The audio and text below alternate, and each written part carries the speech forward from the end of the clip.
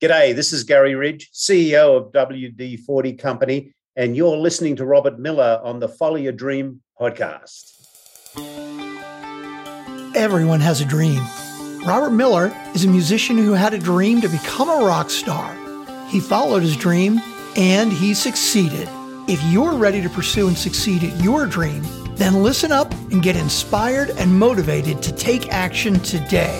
Welcome to the Follow Your Dream podcast. Hi, everybody. Welcome to another episode of the Follow Your Dream podcast. I am Robert Miller, your host. My guest today is Chester Elton, a workplace culture and leadership expert. And we're going to find out what that means. And a New York Times #1 best-selling author. He serves as a leadership consultant to companies like American Express and the World Bank, AT&T, all the small fry, and the New Jersey Devils. And you know, in each episode, I like to feature a song of mine underneath the introduction and at the end, and I always try to make the song relevant somehow to my guest or the subject matter. This week, my featured song is called The Week from East Side Sessions, the album that my band Project Grand Slam put out just before the world closed down in 2020. Why did I choose this song? Well, I figure that all the companies that Chester advises basically work during the week, so it fit. So Chester Elton, welcome to the Follow Your Dream podcast. Hey, delighted to be here. I've been listening to a couple of your podcasts. You have so much fun. I mean, you're a rock star. Who doesn't want to talk to a rock star? You know, if you can't have fun doing this stuff, why do it? That's the way I figure. Yeah. All right. So tell us, what exactly does a workplace culture and leadership expert mean and do? Yeah, not a title that I would have picked out for myself in high school. You know, What'd you want to be in high school? Tell me about that first. You know, in high school, I was like everybody else. I played a lot of sports. You know, I played rugby, I played basketball, I played volleyball, and I played a lot of tennis. And if you'd asked me what I wanted to be, it would either be a pro tennis player or a pro basketball player. Now, given my height and ability, basketball was definitely out of the question. Tennis, though, I thought, hey, maybe I had a shot. Yeah, you had a shot. No question about it. Okay, let's talk tennis for a minute. Who are your favorites? Tell me. Well, you know, Roger Federer to me is just one of the, you know, a pro's pro. I just love the way he just was so elegant on the court. As a kid growing up, Rod Laver was my favorite tennis player. Did you play with wooden rackets when you were growing up? I did. Broke a lot of them. Actually, not in the McEnroe fashion, just literally just playing, just broke them. But I love the Aussies. You know, I grew up in Vancouver, Canada, born in Edmonton, really grew up in Vancouver, lots of tennis courts in Vancouver. And I love the Aussies because the respect they had for the game. Yep. You know, they never made excuses. They loved to play, and it was the game. They had such respect for the game, and I love that about them. They love two things. They love the game of tennis and they love beer. There's no question about that. You got that right. You know, look, I'm a big tennis fan myself, and I remember that whole era that you're talking about. I mean, for people that are playing now, you know, with all the technology behind the rackets, you can't even begin to imagine what it was like to hit with a wooden racket. First of all, they weighed a ton. Yep. Secondly, they were all warped like crazy because the wood warped on the rackets. You used to have to put these binders on them and screw it in to try and keep them straight, but it never worked. And then the sweet spot on the racket was about 1.5 inches. I mean, yeah. Which makes it all the more remarkable that the guys back then and the women could play as well as they did. Yeah, I mean, you know, I'll tell you an interesting story because, you know, I grew up in my dad ran radio stations. And so we were always into marketing and promotion and so on. And my dad loved tennis. And when Arthur Ashe came out with the head composite tennis racket, right? It was now no longer, you know, I mean, they had Jimmy Connors played with that single extrusion racket, which, by the way, was impossible to play with. The only guy that could play with that racket was Connors. He came out with that racket. Now, here's what's really interesting, because I worked in sporting goods shops as a kid. That racket came out and they sold it for about $30 because that's about what a Dunlop Max Ply went for. That was what Slazenger sold their rackets for. And nobody bought them. And they pulled them off and they brought them back at $100 a racket. Anyway, that you got to be kidding me. Well, because all of a sudden it was $100, people thought this must be the greatest racket ever. And Arthur Ashe played with it. He was cool, and they couldn't keep him in stock. Isn't that a fascination about, that is interesting. At $30, it was stupid. At $100, you had to have it. And you're right. When Connor started, he was the first one out there consistently with a metal racket. And the racket, again, it was about 4 inches wide. I mean, if you ever take a look at that racket compared to the rackets of today, you wouldn't believe that they could actually hit with these things. Oh, but, he did. No question about it. Great memories. Thanks, Robert. Yeah, well, I like to go into these little side paths every once in a while, and that's nice. I haven't had anybody to talk to about tennis, so you're the first one. I had to do it. Okay. You're welcome. All right. So you didn't become a pro tennis player. So what'd you do after that? So, my dad always taught us, he goes, look, nothing happens in the world until somebody sells somebody something. That's what just makes the economy run. So even though he was on the talent side, he was a radio announcer and then he went into management and so on.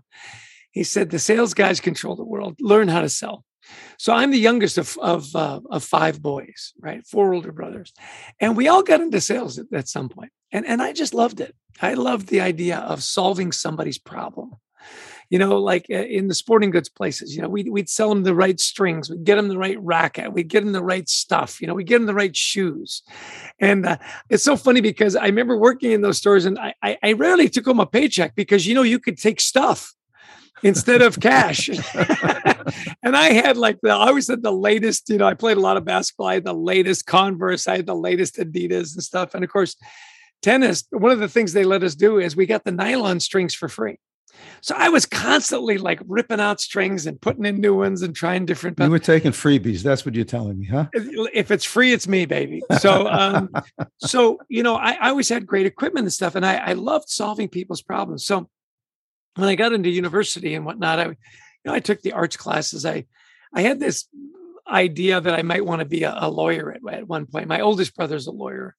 And I had friends, my parents' friends were lawyers, and I'd kind of talk to them. And it sounded really interesting. Again, problem solving, be of service, and so on. It was just too much school. It was just way too much school. And I enjoyed school. I wasn't particularly good at it. I was a C+B student, right? So I got into sales and just loved it. I always had lots of jobs growing up. And I went into media sales because that's what I knew. We knew media. My brothers had sold Media Time and got into that. Well, my mom called me one time. I was working in New York. I'd worked in Detroit and New York. I'd newly married. We started our family and everything. And my mom calls me out of the blue. And she says, Chess, the conversation, I can remember it like it was yesterday. I said, hello, Chester Elton, Blair Television. She goes, Chess's mom. Hey, listen, I just talked to your Uncle Obert. He runs this great little company out of Utah. I've always wanted my boys to work for Uncle Obert. Now, listen, he's going to have to be calling you, and you're going to want to look at this job. Now, I'm not exactly sure what it is they do, but they sell jewelry and stuff. When you gets a call, you take that call and you get that job. And I remember this went on for 3 minutes, which seemed like a half an hour. And when she finally took her breath, I said, I'm doing great, Mom. How are you doing? Thanks for calling. And she said, and it's so funny. My mom she goes, don't you get smart with me. Remember, it's Uncle Obert. He's calling you. Get the job. Click. I was like, okay. All right. So did he call you? He did. Well, actually, he owned the company. And so it was his, sales guys that called me. And we started interviewing. And it was a recognition company out of Salt Lake City, Utah, called O.C. Tanner. A recognition company. What does that mean? Yeah, exactly. That's what I said. So what do you guys do? So he said, well, what do you know about us? I said, well, I know my mom's Uncle Obert. By the way, he was like a great uncle twice removed. It was, although they were very close. Very close family, I see. Yeah. I said, look, I know he's got jewelry stores and I know you guys sell jewelry. So I don't know, your jewelry reps. He goes, nah, that's not it. I said, well, and it's so funny because I've been working in New York for just long enough that this, quizzing didn't go over well with me. And so I remember saying, I said, well, I'll tell you what, if that's not what it is, why don't you just tell me what you do then? How about we do that? And this guy's like, oh, kid's got an attitude. I go, hey, buddy, you called me. I love New York. It was just get to the heart of it. All right. Yeah. Don't waste my time. How much does it cost? Can I have it? So anyway, so they said, it's a recognition company. We go into organizations and they celebrate 5 years, 10 years, 15 years. sales awards and stuff like that. And I go, oh, that's kind of cool. So, I give the watch after 25 years of service. Is that the place? We did stuff like that. Yeah. Right. So I liked that because it was, athletics, achievement, you get the award, you get the trophy. I kind of like that. I did some research. I'd lived in New York long enough to know that you always know a guy who knows a guy. Right. So I called around. I go, hey, I went to BYU for school. We're devout Mormons. If you're Catholic, you go to Notre Dame. If you're Mormon, you go to BYU. And I called around. They go, yeah, I know a guy who works there, and I know another guy who works there. And I was calling him up, and it was a good job. And the territory would be in New Jersey. So it was really interesting because when you live in New York, you make New Jersey jokes. You ever notice that when you're in New Jersey, you got to pay to get into New York, but New York to New Jersey, that's free. So anyway, we looked it up and I thought, while I loved selling media time, I just didn't think that I was making the world a better place. If I got a premium for a spot in the Super Bowl, and we sold national spot time, like in Columbus, Ohio, it takes you a long time to connect the dots between selling that spot and commerce. And anyway, so I like this idea of the human touch. So I started to work all these recognition programs, really liked it. And I had this idea. I'd worked this deal. Now, if you've ever lived in Jersey, you know that we've got pharmaceutical companies everywhere. If you want to get into pharma, you go to Basel, Switzerland, or you go to New Jersey.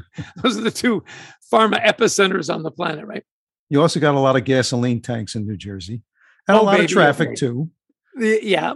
Most densely populated, state in the Union. There you go. More Italians per capita in Italy, in New Jersey. Lots of fun stuff. Anyway, so we did this project, and it was a consulting company that said, hey, we're going to help you change your culture. And part of that is, are you rewarding and recognizing your people, right? And so we bid on that and we won, and I made friends with the guy, and I said, hey, this is a cool way to sell, recognition programs along the employee engagement kind of thing. How do I find out about your company? And this was, pre-internet, right? The internet was, you had a slide with a phone number. That was the internet, right? And so he said, well, let me send you a book. And our senior VP of international wrote a book about the employee solution, the employee equation, I think is what the book's. Anyway, he overnighted it to me. He said, this is brilliant. Be the thought leader. So I called our CEO. I had a good relationship with him, and his name is Kent Murdoch. I said, hey, Kent, we should do this. We should write a book on nobody's written a definitive book on employee recognition. We got all this data. We get all these clients. We should write the book. And then if we're the thought leaders, then people call us. We don't have to call them. I'm just thinking, make sales easier for me, right? I want advantage, back to tennis. I want advantage Elton, So he said, ooh, I like that idea. Well, go ahead, write the book. And I went, I don't think you heard me. It was like, we, as in you write the book. I benefit from said book. And then this was the moment that was really interesting. You talk about, opportunity meets, talent, I guess, is he said, you're a smart guy, Chester, figure it out. And I thought, ooh, now, if you had gone to high school with me at Hillside High in West Vancouver, British Columbia, and you'd said, yeah, Chester Elton, 5 times New York Times bestselling author, 7, Wall Street Journal bestsellers, over 1.5 million, all these accolades and stuff. Yeah, no, not him. I said, no, it must be the other Chester Elton. Yeah, there's got to be 2. And he said, you're a smart guy, figure it out. So I started playing with like titles and ideas and all kinds of stuff. Well, almost a year later, he calls me back and he says, hey, I've been thinking about that book idea. I just hired a guy. He's a writer. His name's Adrian Gostick. Introduce yourself to him and write the book. Well, as fate would have it, Adrian was born in London, but grew up in Canada. We both love hockey. We're at the national sales thing. I said, hey, here's the idea. He goes, okay, well, let's figure it out. So a year later, it was 2000. We drop a manuscript, a contract with a little, publishing house out of Layton, Utah. We were the first business book they'd ever published. And we said, Kent, here's the book. It's called Managing with Carrots. And Kent was so great. He goes, I love this. I love being the CEO. You say stuff and then it happens. Just took a year to get there. That's the only problem. Yeah. And he says, what do I got to do? I said, you got to buy 5,000 copies. He goes, okay, I'm in. And so we had our first book and then, as we say in Canada, this led to that and Bob's your uncle. We we didn't know what we didn't know, when you started recording, you think, oh, if I don't have a gold or a platinum album, I'm nobody.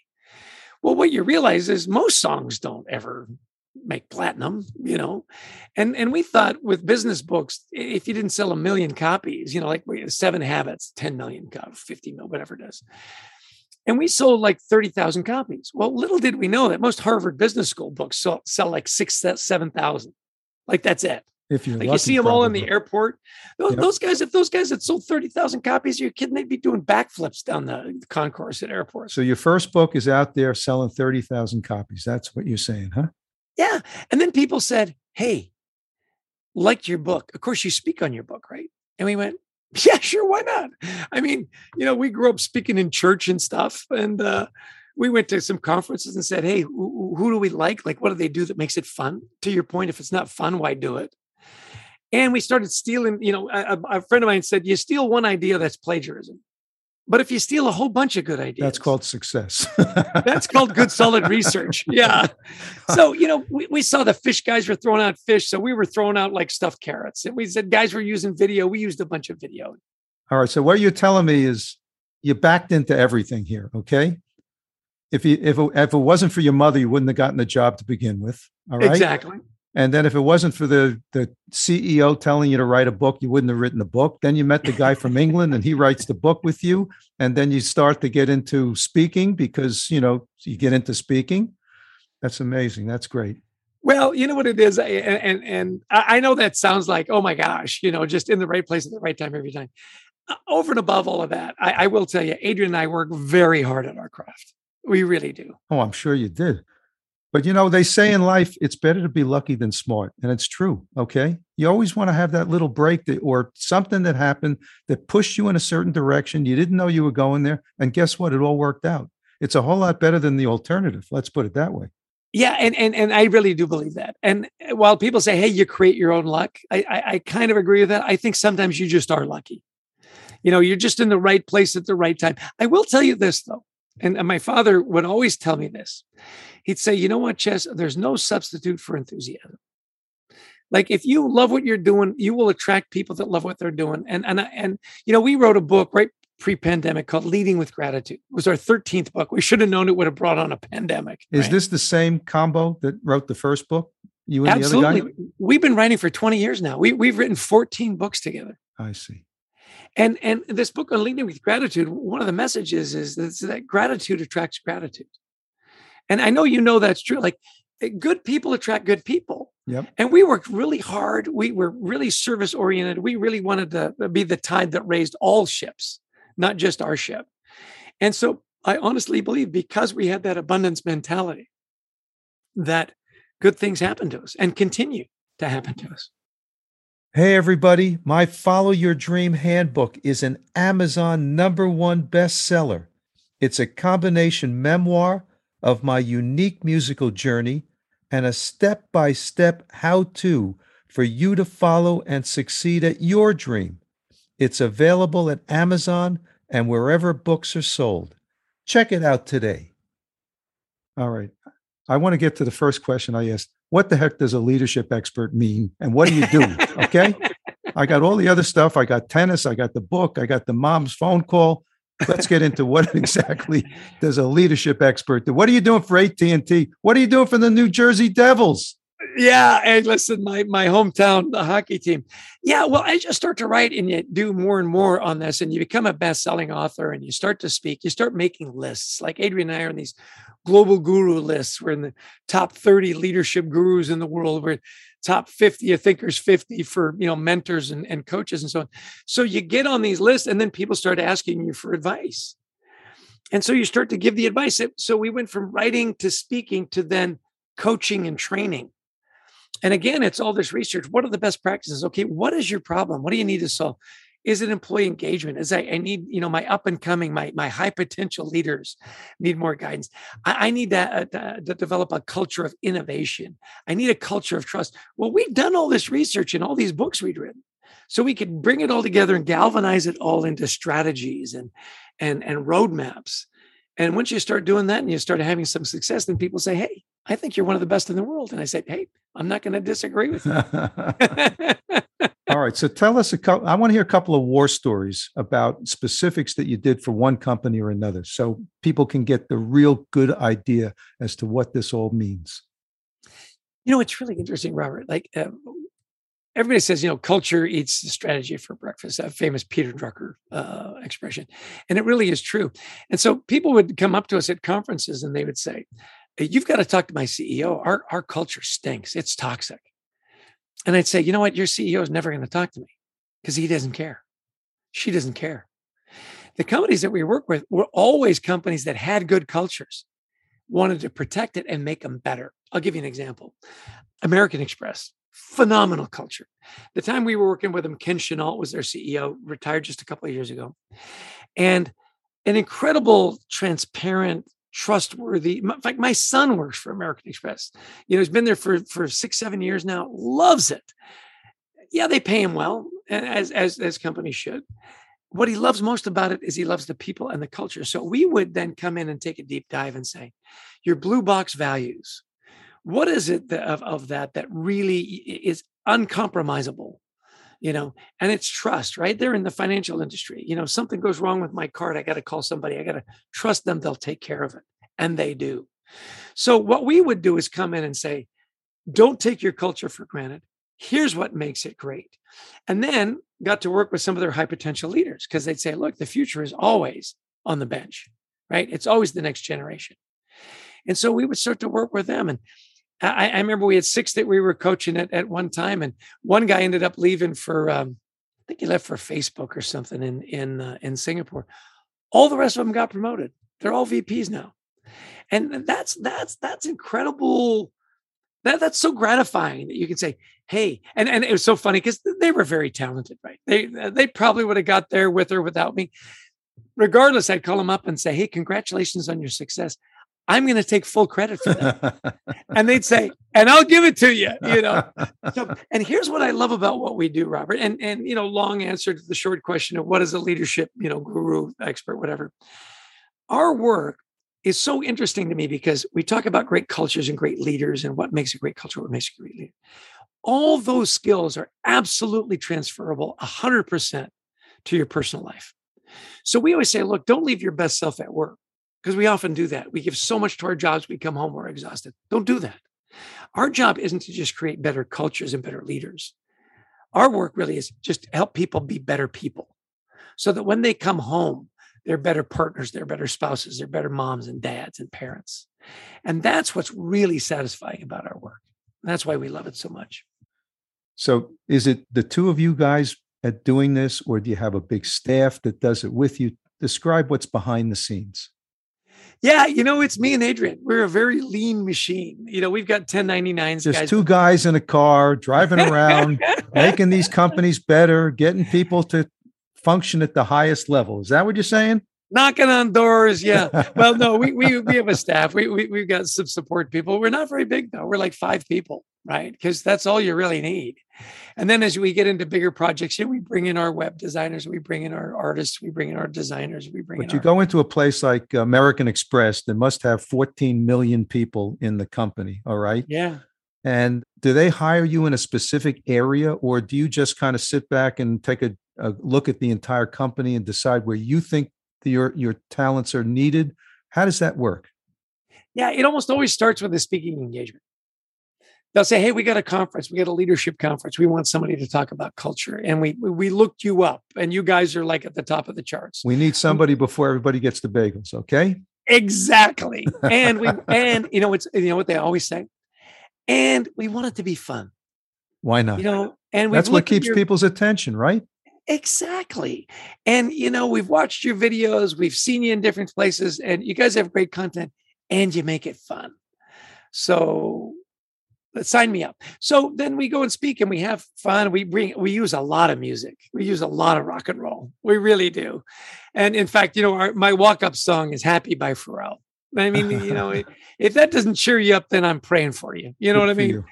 And we play like Name That Tune at the end. And we do this thing. It was so fun. We were working all over the world. We get to go all over the world. In fact, I'm going to Riyadh, Saudi Arabia here in about a week to talk to their training group and their minister of the what they call it, their leadership academy. It's going to be really fun. We go in and we get these different nicknames. Like in Bonn, Germany, we work with DHL. They called us the deacons of Dankeschön, right? the ministers of motivation, the high priests of praise, the Dalai Lamas of workplace traumas. Do you come up with these names? Because I like this. No, okay. No, they do. It's better when people give them to you. Well, the Toronto Globe and Mail reviewed our book, The Carrot Principle, and called us the apostles of appreciation. it was like the best. So we will often, not in China so much, but we will often start, we said that, hey, we've got these nicknames.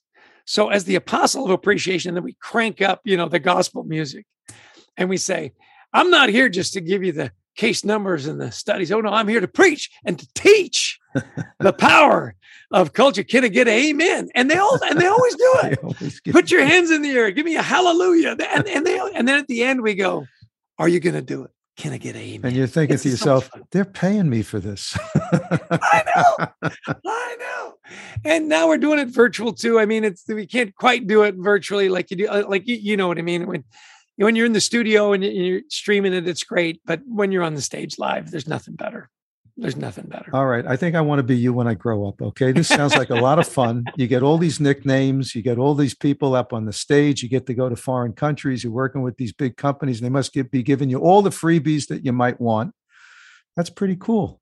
It is fun. And, one of the things that my wife and I decided before we got married is that we wanted to travel.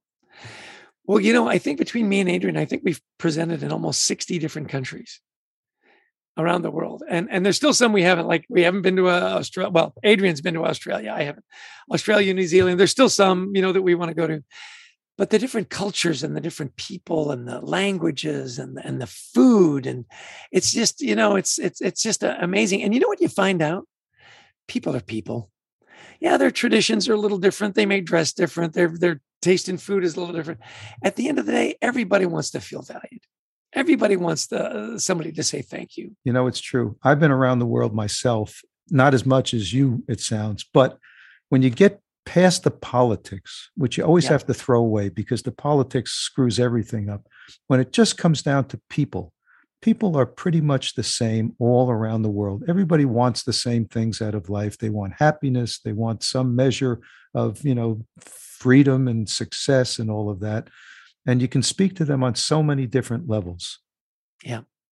In our book, Leading with Gratitude, Gary Ridge, I know you've done a podcast with Gary, who I adore. Talk about a great culture, WD-40. We had so much fun with WD-40. I gave him a little infomercial before I even met him because I had one of his former advertising people on the show, Sarah Kotlova.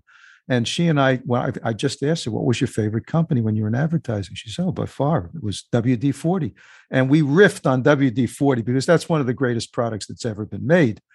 And then, of course, I had to have Gary on because then we went through the top 10 list of all. And my favorite, this is going to be on the next episode, but I'm going to give you a little preview. But my number 10 most favorite use for WD-40 was you can use it if you have a stuck prosthesis. Okay. The WD-40 will unstick your prosthesis. Unbelievable. You know what I've used it for? Because I was on a trip and, with COVID and everything, you're not getting out. I thought, man, my shoes are really in rough shape. You can shine your shoes with WD-40. You can do everything in the world with that. It works. Okay. Great. They have a saying, and Gary confirmed this. You only need two things in life, WD-40 and duct tape, and you've got everything you need in life. That's right. It is true. Well, back to our book, Leading with Gratitude, is we had it written by, the foreword was written by Marshall Goldsmith. He's a dear friend of both me and Gary. In fact, we met each other because of Marshall, but Marshall said exactly what you said. He said, I've traveled the world. I've talked to leaders of countries and rock and roll stores and grocery store attendants. And the one thing we all have in common is we just want to be happy. We just want to find a little happiness. There you go. And I'll tell you, gratitude and kindness, there are very few problems in the world that can't be solved with a little gratitude. And, our latest book is all about anxiety. People are just suffering from tremendous anxiety at work and in their personal lives. And we have 8 strategies to deal with that. Well, guess what number 8 is? Gratitude. You can't be in a state of anxiety and a state of gratitude at the same time. As bad as it seems in a lot of places, you know what? There's always something to be grateful for.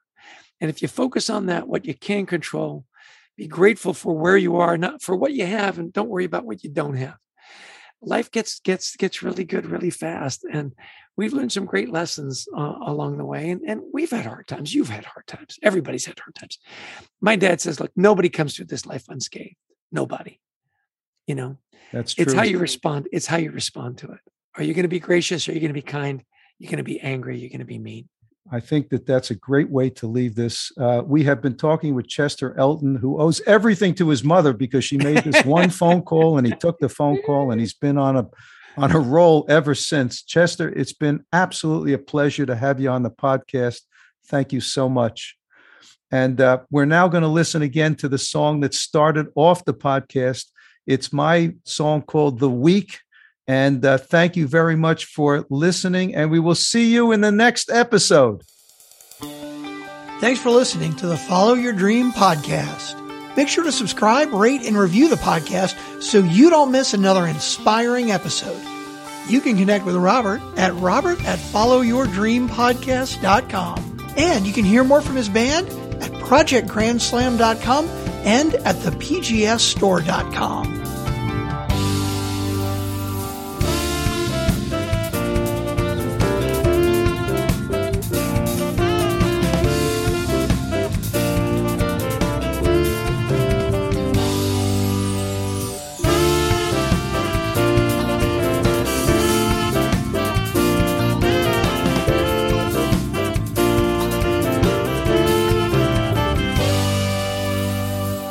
I saw you